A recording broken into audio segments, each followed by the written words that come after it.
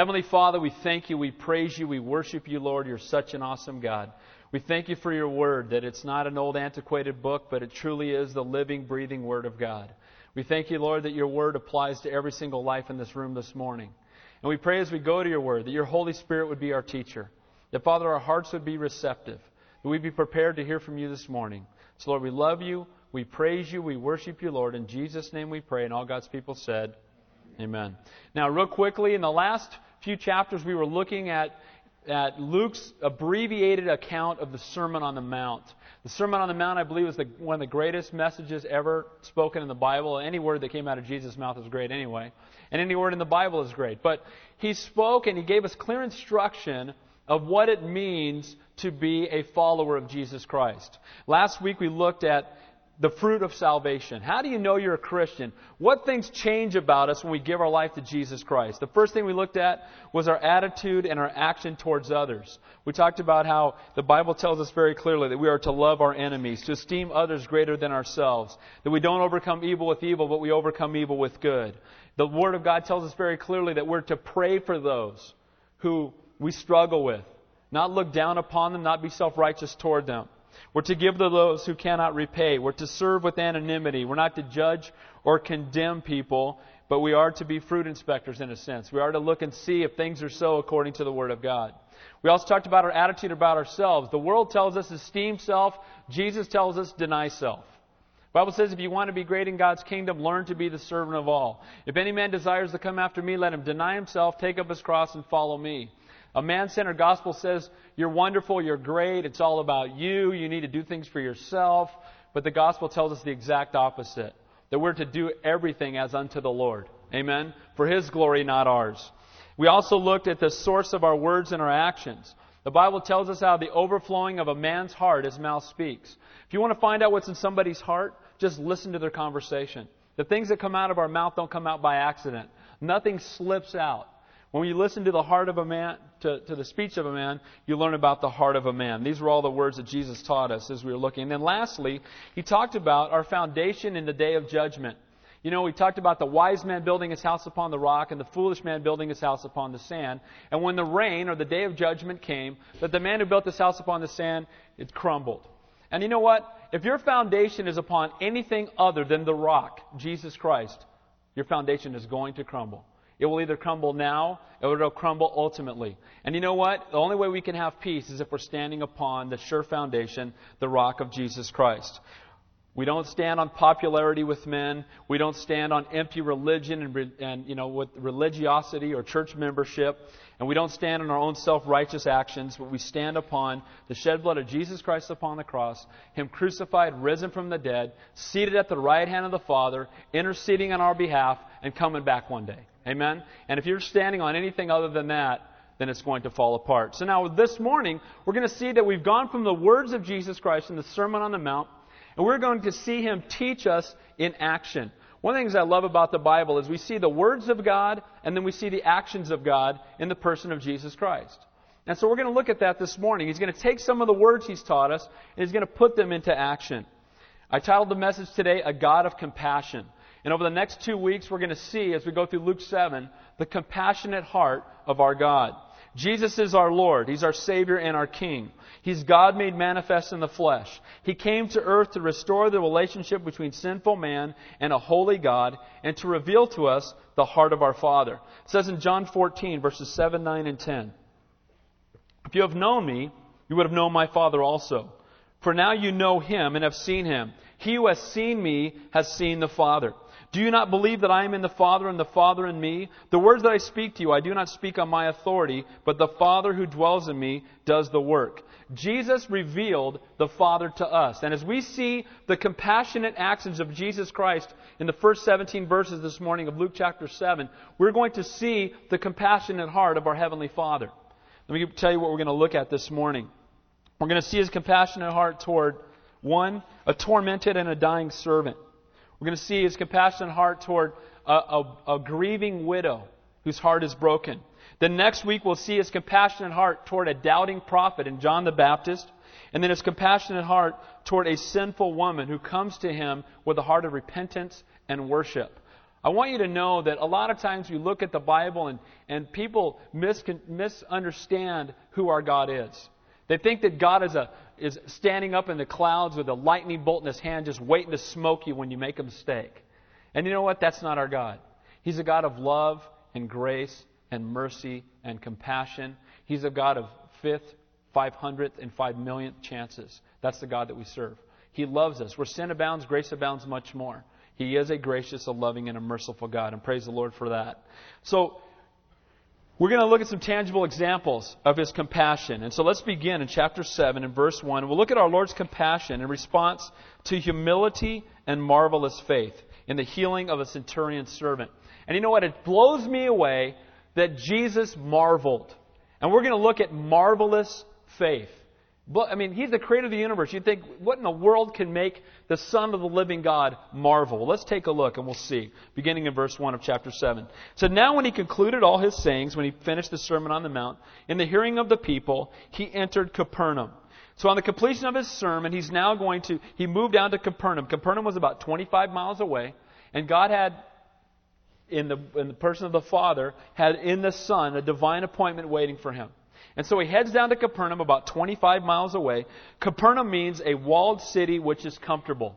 So He goes from the Sermon on the Mount and He goes into this walled city that is comfortable, and He's going to have a man who's going to send someone out to speak with Him. Let's take a look at verse 2. It says, a certain centurion's servant who was dear to him was sick and ready to die. Now a centurion was a Roman soldier who was placed in charge of over 100 men.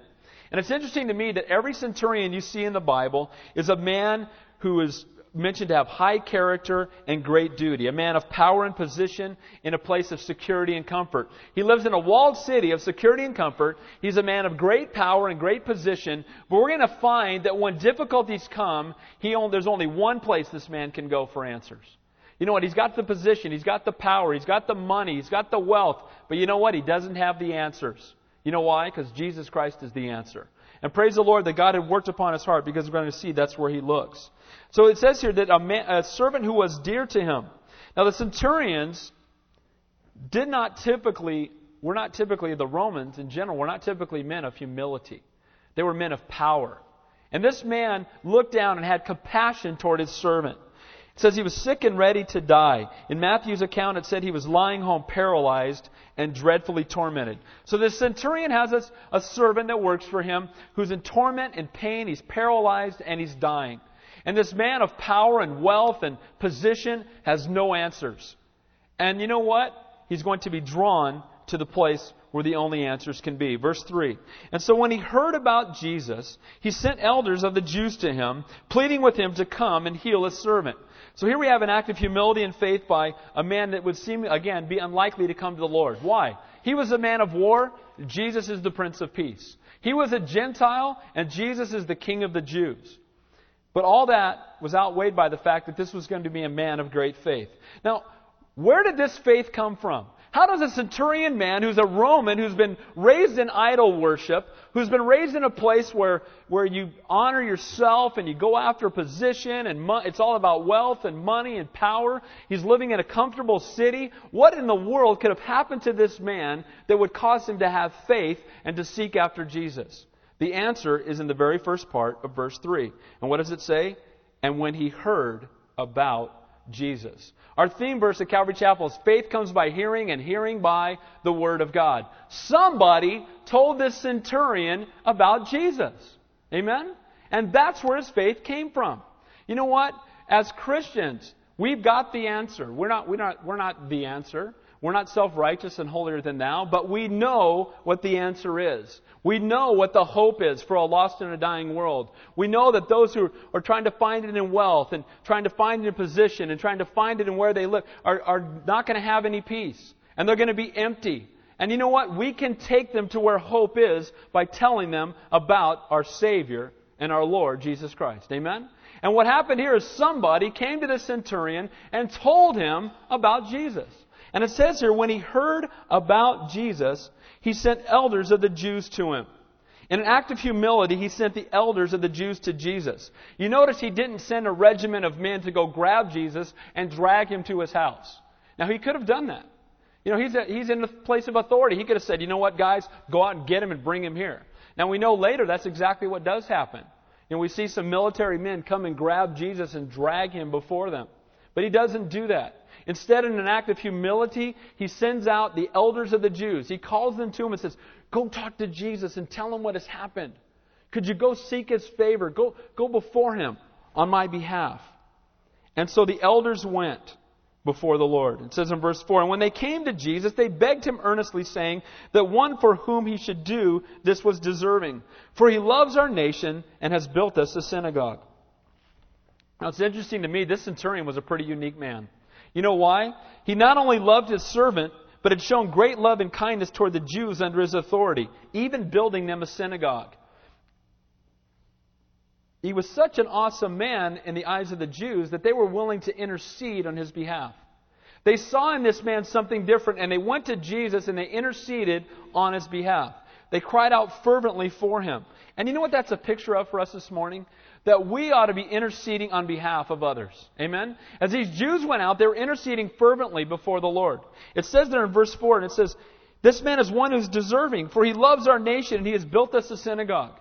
They cry out to him and say, you know what, he's a man who loves our nation. He's a man who loves our people. You know, he's deserving of this. You know, they cry out to the Lord. Now, the reality is that none of us is deserving of anything. There's only one thing we deserve, and we don't want that. Amen?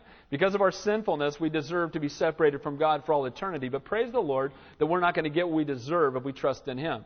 But the reality is that there should be a heart of intercession on our behalf. When do you want to see God's compassion? Intercede on behalf of others. You see those who are struggling, who don't have hope, intercede on their behalf. Go before the throne of grace and cry out on their behalf because they can't. If they don't know the Lord, then their prayers are like yelling down a well. The Bible says that if we have iniquity in our heart, that God cannot hear our prayers. Why? Because God cannot have sin in His presence. None. He's a perfect and a holy God. But through the shed blood of Jesus Christ, the veil was torn, and through Him and Him alone, we can enter into God's holy presence. And we ought to be interceding on behalf of our co-workers. How many of you have co-workers who don't know Jesus? Raise your hand. We need to pray for them. Amen? And you know what? Prayer doesn't change God's mind, it changes our hearts. And as we pray for them, our heart will be changed toward them. We'll have a desire to minister to them. Instead of going, oh man, there's that knucklehead, there's that guy, man, my boss who's just got a bad attitude. Instead of, man, that guy's a jerk, we'll be saying, man, maybe today's the day I'm going to get to share my faith with him. Maybe today's the day that God's going to answer that prayer. And as my heart is being changed, we need to intercede on their behalf. And these men come and they intercede on behalf of this Roman centurion, and they cry out to the Lord. Verse 6. Then Jesus went with them. So they interceded on his behalf, and they brought the Lord to the centurion. The Lord was coming to the centurion. And you know what? That's what we need to do with the world. We need to bring people to Jesus. Amen? We need to be like Andrew. Come and see. Come and meet the one who's changed my life and transformed me. Come and see. Our God is an awesome and a faithful God. Then Jesus went with them, and when he was already not far from the house, the centurion sent friends to him, saying, Lord, do not trouble yourself, for I am not worthy that you should enter under my roof. Imagine this rich and powerful Roman officer telling a poor Jewish rabbi that he was unworthy to have him in his house. Romans, again, were not known for being humble, especially before their Jewish subjects. But here we see a clear picture of how we should come to the Lord. How do we come to the Lord? How do you come to Him? You know what? We need to come humbly. Amen? Never self-righteous. I'm grieved sometimes when I hear people pray. Sometimes you hear people pray and their prayers are all about them. And you know what? When we pray, our prayer should begin with praise. Amen? Praise unto Him. Sometimes we pray and we're demanding it. I hear people pray and demand and tell God what He needs to do. Lord, this is what you need to do, and I'm claiming it. You got to do this. I'm telling you, you better, by next week at this time, you better. Whoa, stop. That's not humble. That's not broken.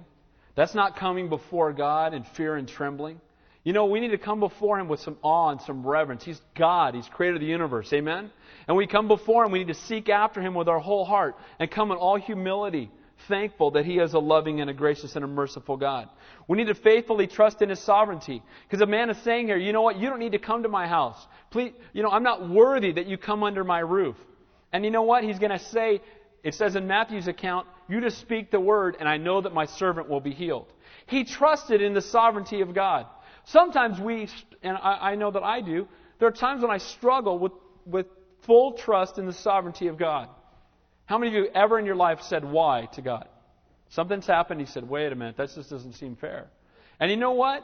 That's when we struggle with the sovereignty of God. When we come humbly before Him, when we realize that He is perfect and He's gracious and He's a God who's in control, we will not question His sovereignty.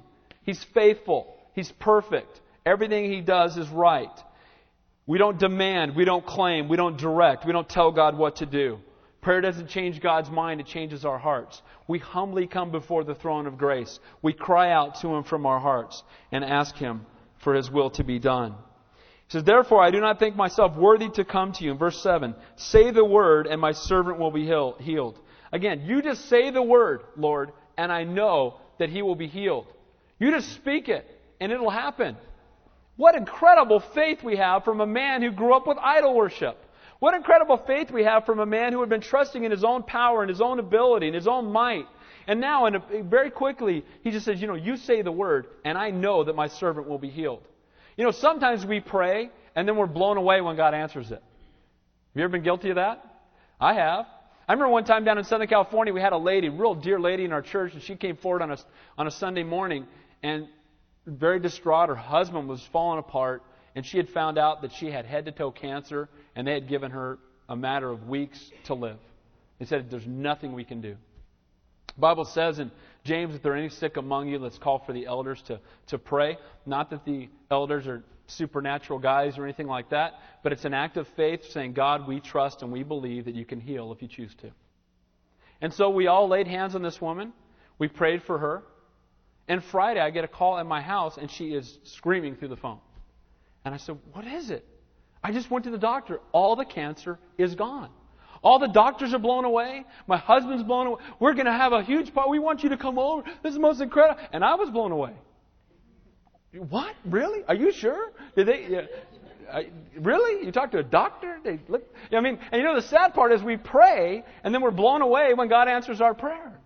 We have faithless prayer most of the time. We pray for headaches. Now, Lord can handle a headache. He can take care of that. A headache, all right. And we pray for, I got my ankle kind of hurts, or I pray for that. You pray for little things. Cancer, oh man, well, that must be your time. God must be done with you. You know what I mean? Sometimes we fall into that trap, and we think that God can't answer those prayers. That's faithless prayer. We need to learn and trust that God is faithful and He's in control. And all things work together for good for those who trust in God. And this Roman centurion said, you just speak the word and I know he'll be healed. That's faith. Look at verse 8. It says, for I am also a man placed under authority, having soldiers under me. And I say to one, go, and he goes, and another, come, and he comes. And to my servant, do this, and he does it. So he understood that as a man under authority, that he could command other men. And when he commanded them, they did as he said.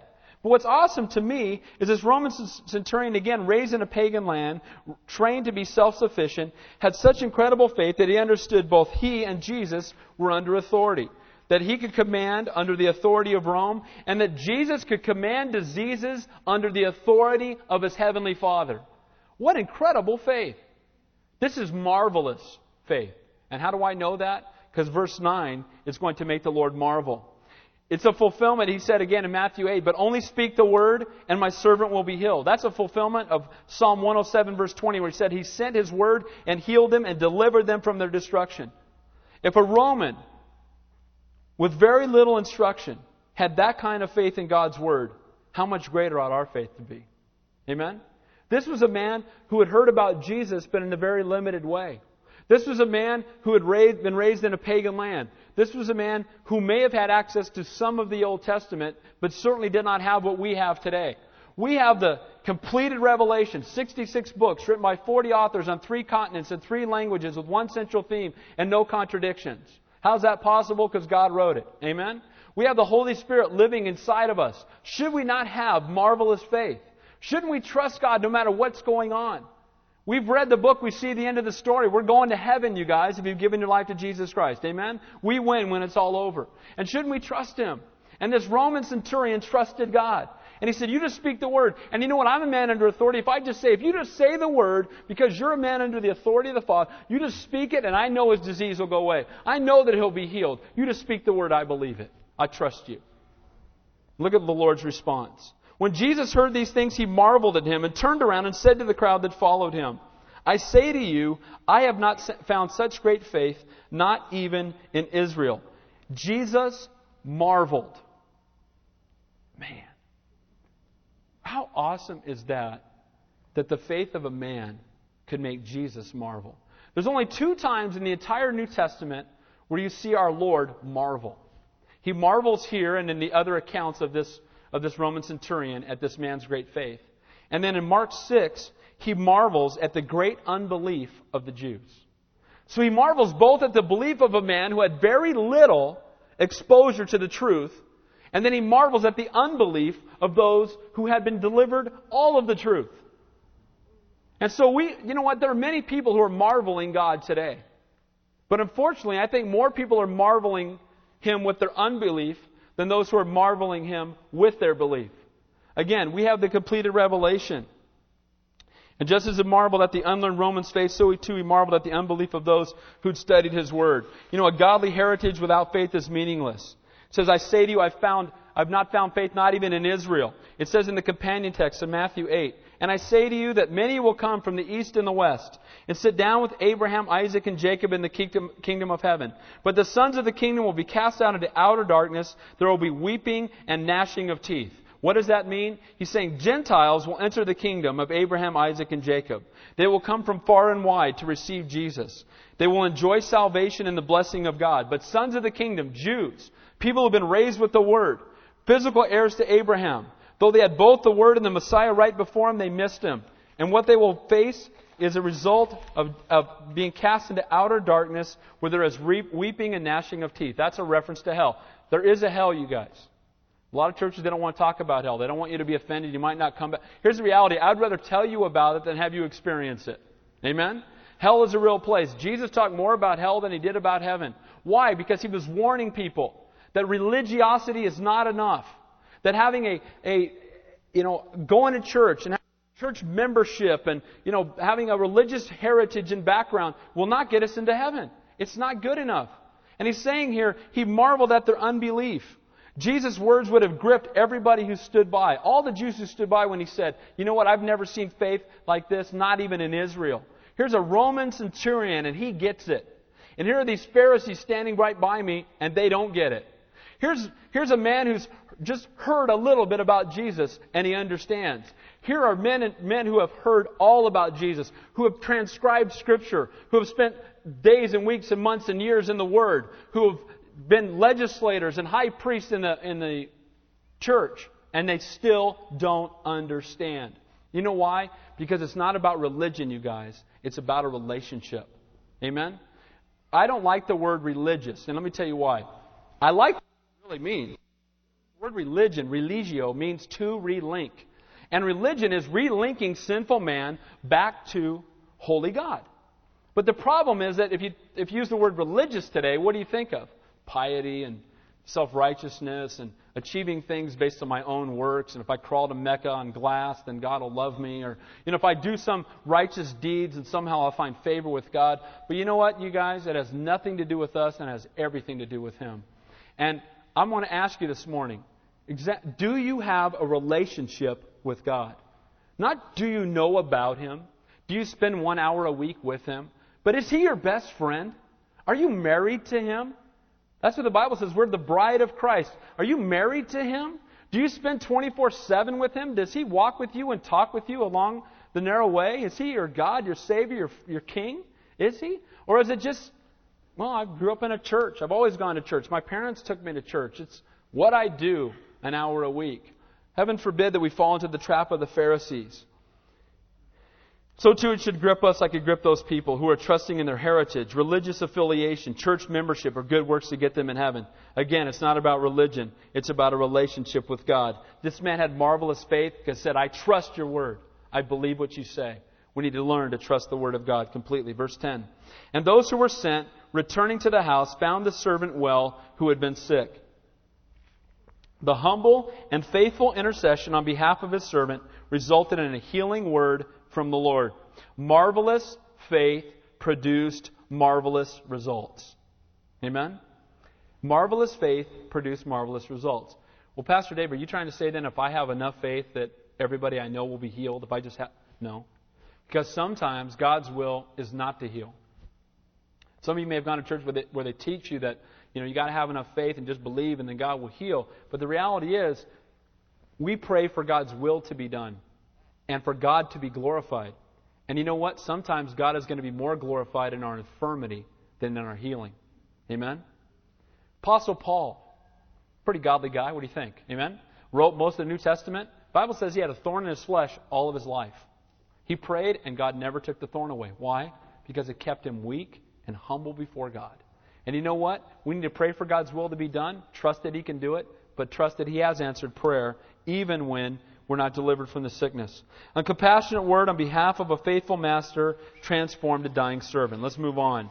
We're going to look at our Lord's compassionate touch of a dead boy on behalf of a weeping and broken widow. So we see here where the Word of God brought compassion and transformation. And now we're going to see the touch of God bring transformation and compassion to a life that is hurting. Verse 11.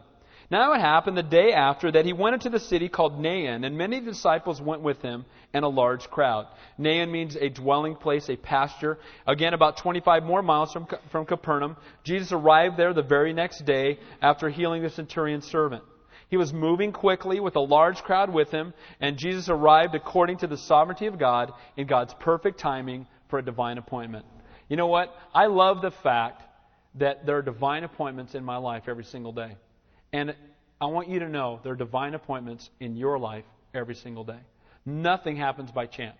Most of you know I spent many, many years as a youth pastor, and I used to tell the kids in the youth group, when you go to school tomorrow, look to the kid to the left and the kid to the right. That's a divine appointment. God brought them there by chance. Not by chance. They're there for a reason. When you go to your locker, that kid on each side of your locker, God put them there for a reason. When we go home today, your neighbors on both sides, that's a divine appointment. God put you there to be salt and light to that place. And you know what else? I believe that God brings divine appointments when we're walking down the street, when we're at work, when I'm on sales calls. Most of you know I still have a full-time job. Those are divine appointments, opportunities for the gospel. Nothing happens by chance. Well, the Lord is traveling with a crowd, and He goes down to the city of Nain.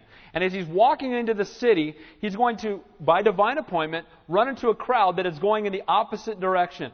And let's take a look at that crowd. What kind of crowd was it? Verse 12. And when he came near the gate of the city, behold, a dead man was being carried out, the only son of his mother, and she was a widow. And a large crowd of the city was with her.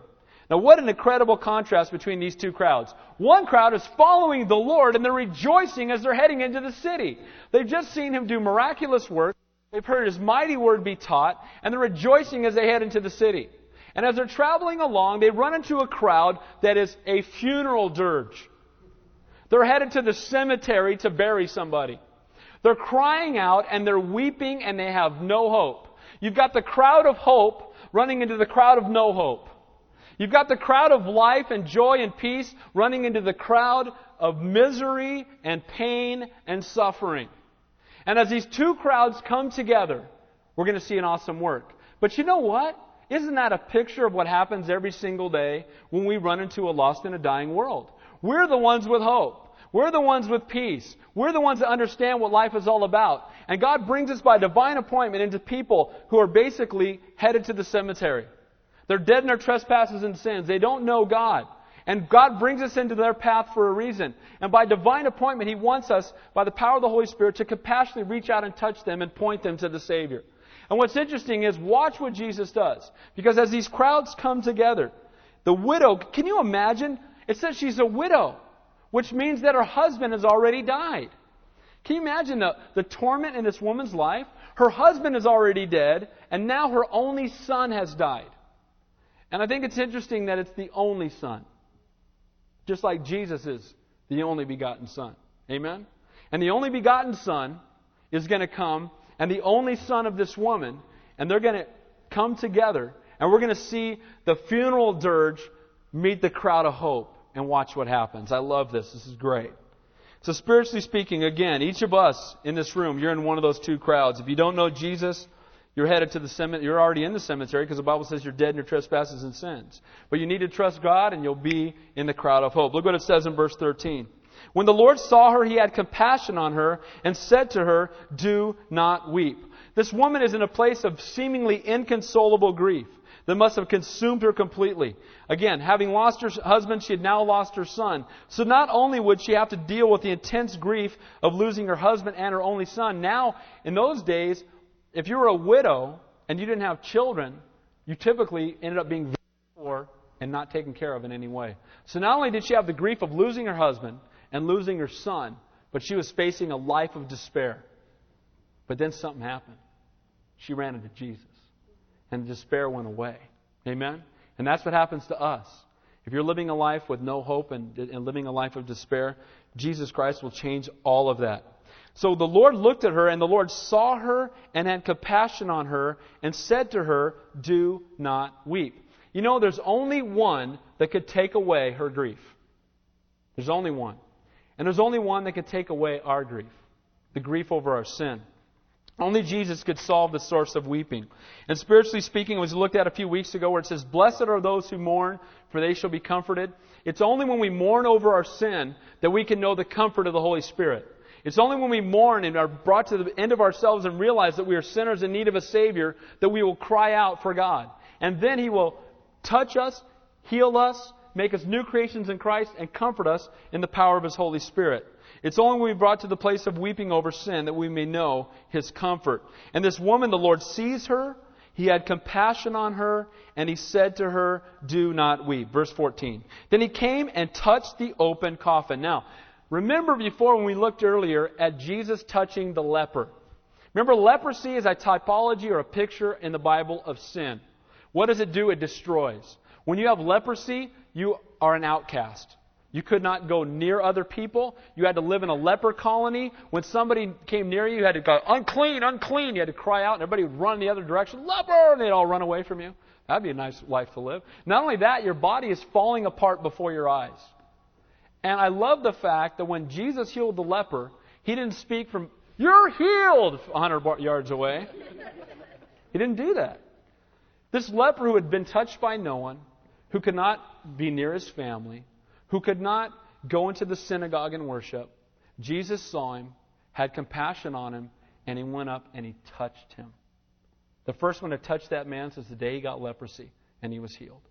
And you know what? The same thing happens here, because ritualistically to the Jews, if you touched a dead body, you were unclean. Ceremonially unclean. And you had to go through a bunch of rituals to become clean again. But you know what? Jesus is the only one that can touch a dead person, and He doesn't become unclean, but they become clean. Amen? Everyone else, they would become clean by touching death, but not our Lord. He triumphed over sin and death, the Bible says. And He reaches into the coffin, and He touches this boy. Boy, I love that. The Lord desires to touch each one of us. And those who carried Him stood still, and He said, "Young man, I say to you, arise." Now, what's interesting again, He says, "Arise, young man, arise." When He raised Lazarus from the dead, He said, "Lazarus, come forth." Right? And we talked about the fact that if He just said, "Come forth," every dead person that had ever been buried would have got up out of the ground. Why? Because He's triumphed over sin and death, and He has the power over death. But He said, "Lazarus, come forth," and Lazarus came hopping out. Well, He said, "Young man, arise." And the young man arose. He gets up. And I love the fact that the only thing that can transform us from being spiritually dead is a touch from Jesus. And the only thing that could transform this man from being physically dead was a touch from Jesus Christ. Could there be a more awesome moment? Look at verse 15. We're almost done. So He said who was dead, sat up and began to speak, and He presented him to his mother. What an awesome moment. Can you imagine the mourning and the weeping and the torment and the despair that was in this mother? You know, I've got 4 children. I cannot imagine attending the funeral of one of my kids. I cannot even imagine. Can you imagine being at the funeral of your only son? You have no hope. You're in total despair. Your husband's already dead. You're marching along the way, and Jesus comes and heals him and takes this young man and presents him to his mother. What an awesome moment. Man, I would love to have been there. But you know what? That's a picture of something that's coming. Because we've been touched by Jesus, we will be presented by Him to our Heavenly Father. Amen? We were once dead in our trespasses and sins, but because we've been touched by Him, we will now be taken and presented to the Father. And as awesome as this moment was, in this young boy being presented to his mom, the moment when we're presented to our Father is going to be way better than that. Amen? And it can only happen through the touch of Jesus Christ. Once dead, now alive. The boy spoke. His heart had changed. And so too should our speech change when we've been touched by Jesus. And again, just as He was presented to His mother, so too will we be presented to the Father. Last two verses. Then fear came upon all. They glorified God, saying, a great prophet has risen among us, and God has visited His people. And this report about Him went throughout all Judea and all the surrounding region. When our God touches and transforms a life, it should be evident to all around that there's been a transformation. When you give your life to the Lord, you should be different. Amen? You shouldn't, people should not find out you're a Christian at work and be blown away. That's not a good sign. It's not good. I have a friend at work, says he's a Christian, and we're over in San Jose, and he told somebody he's a Christian. About 15 people started laughing. You? What? I'm like, oh, that hurts. That's painful right there. If you tell someone you're a Christian and they all start laughing, that's not good. No, wait a minute. You're not a Christian. Oh, stop. You're not a Christian. They're laughing, and oh, that breaks your heart. And you know what? As believers in Christ, it should be evident that we're His followers. Amen? Once we were blind and now we can see. Once we were dead and now we've been made alive in Him. And you know what I love about this? It says once He touched that man, that it reached the whole region. That all glorified God. And when our lives have been touched, we should have such an impact on everyone around us that God is glorified and lives are touched. Amen? Now, I want to do something again that I mentioned at the beginning of the service, but I want to give a summary real quick. We saw God's compassion upon a tormented servant. Jesus was moved by intercession and marvelous faith of a Roman centurion. He spoke the word and the man was healed. We saw God's compassion on a dead man and moved by the weeping and mourning of his mother. He touched the young man. He transformed him from death to life. We saw our Lord's mercy, grace, and compassion. It's available to everybody in this room this morning if you just trust Him by faith. If you mourn over your sin, He'll reach out and touch you. Next week, we'll look at His compassion in times of doubt. Sometimes as Christians, we struggle with despair and doubt. We're going to look at next week in the life of John the Baptist, how the Lord, with compassion, deals with that. And lastly, His compassion toward a sinful woman. What I want to close with this morning is I want to talk to you real quick.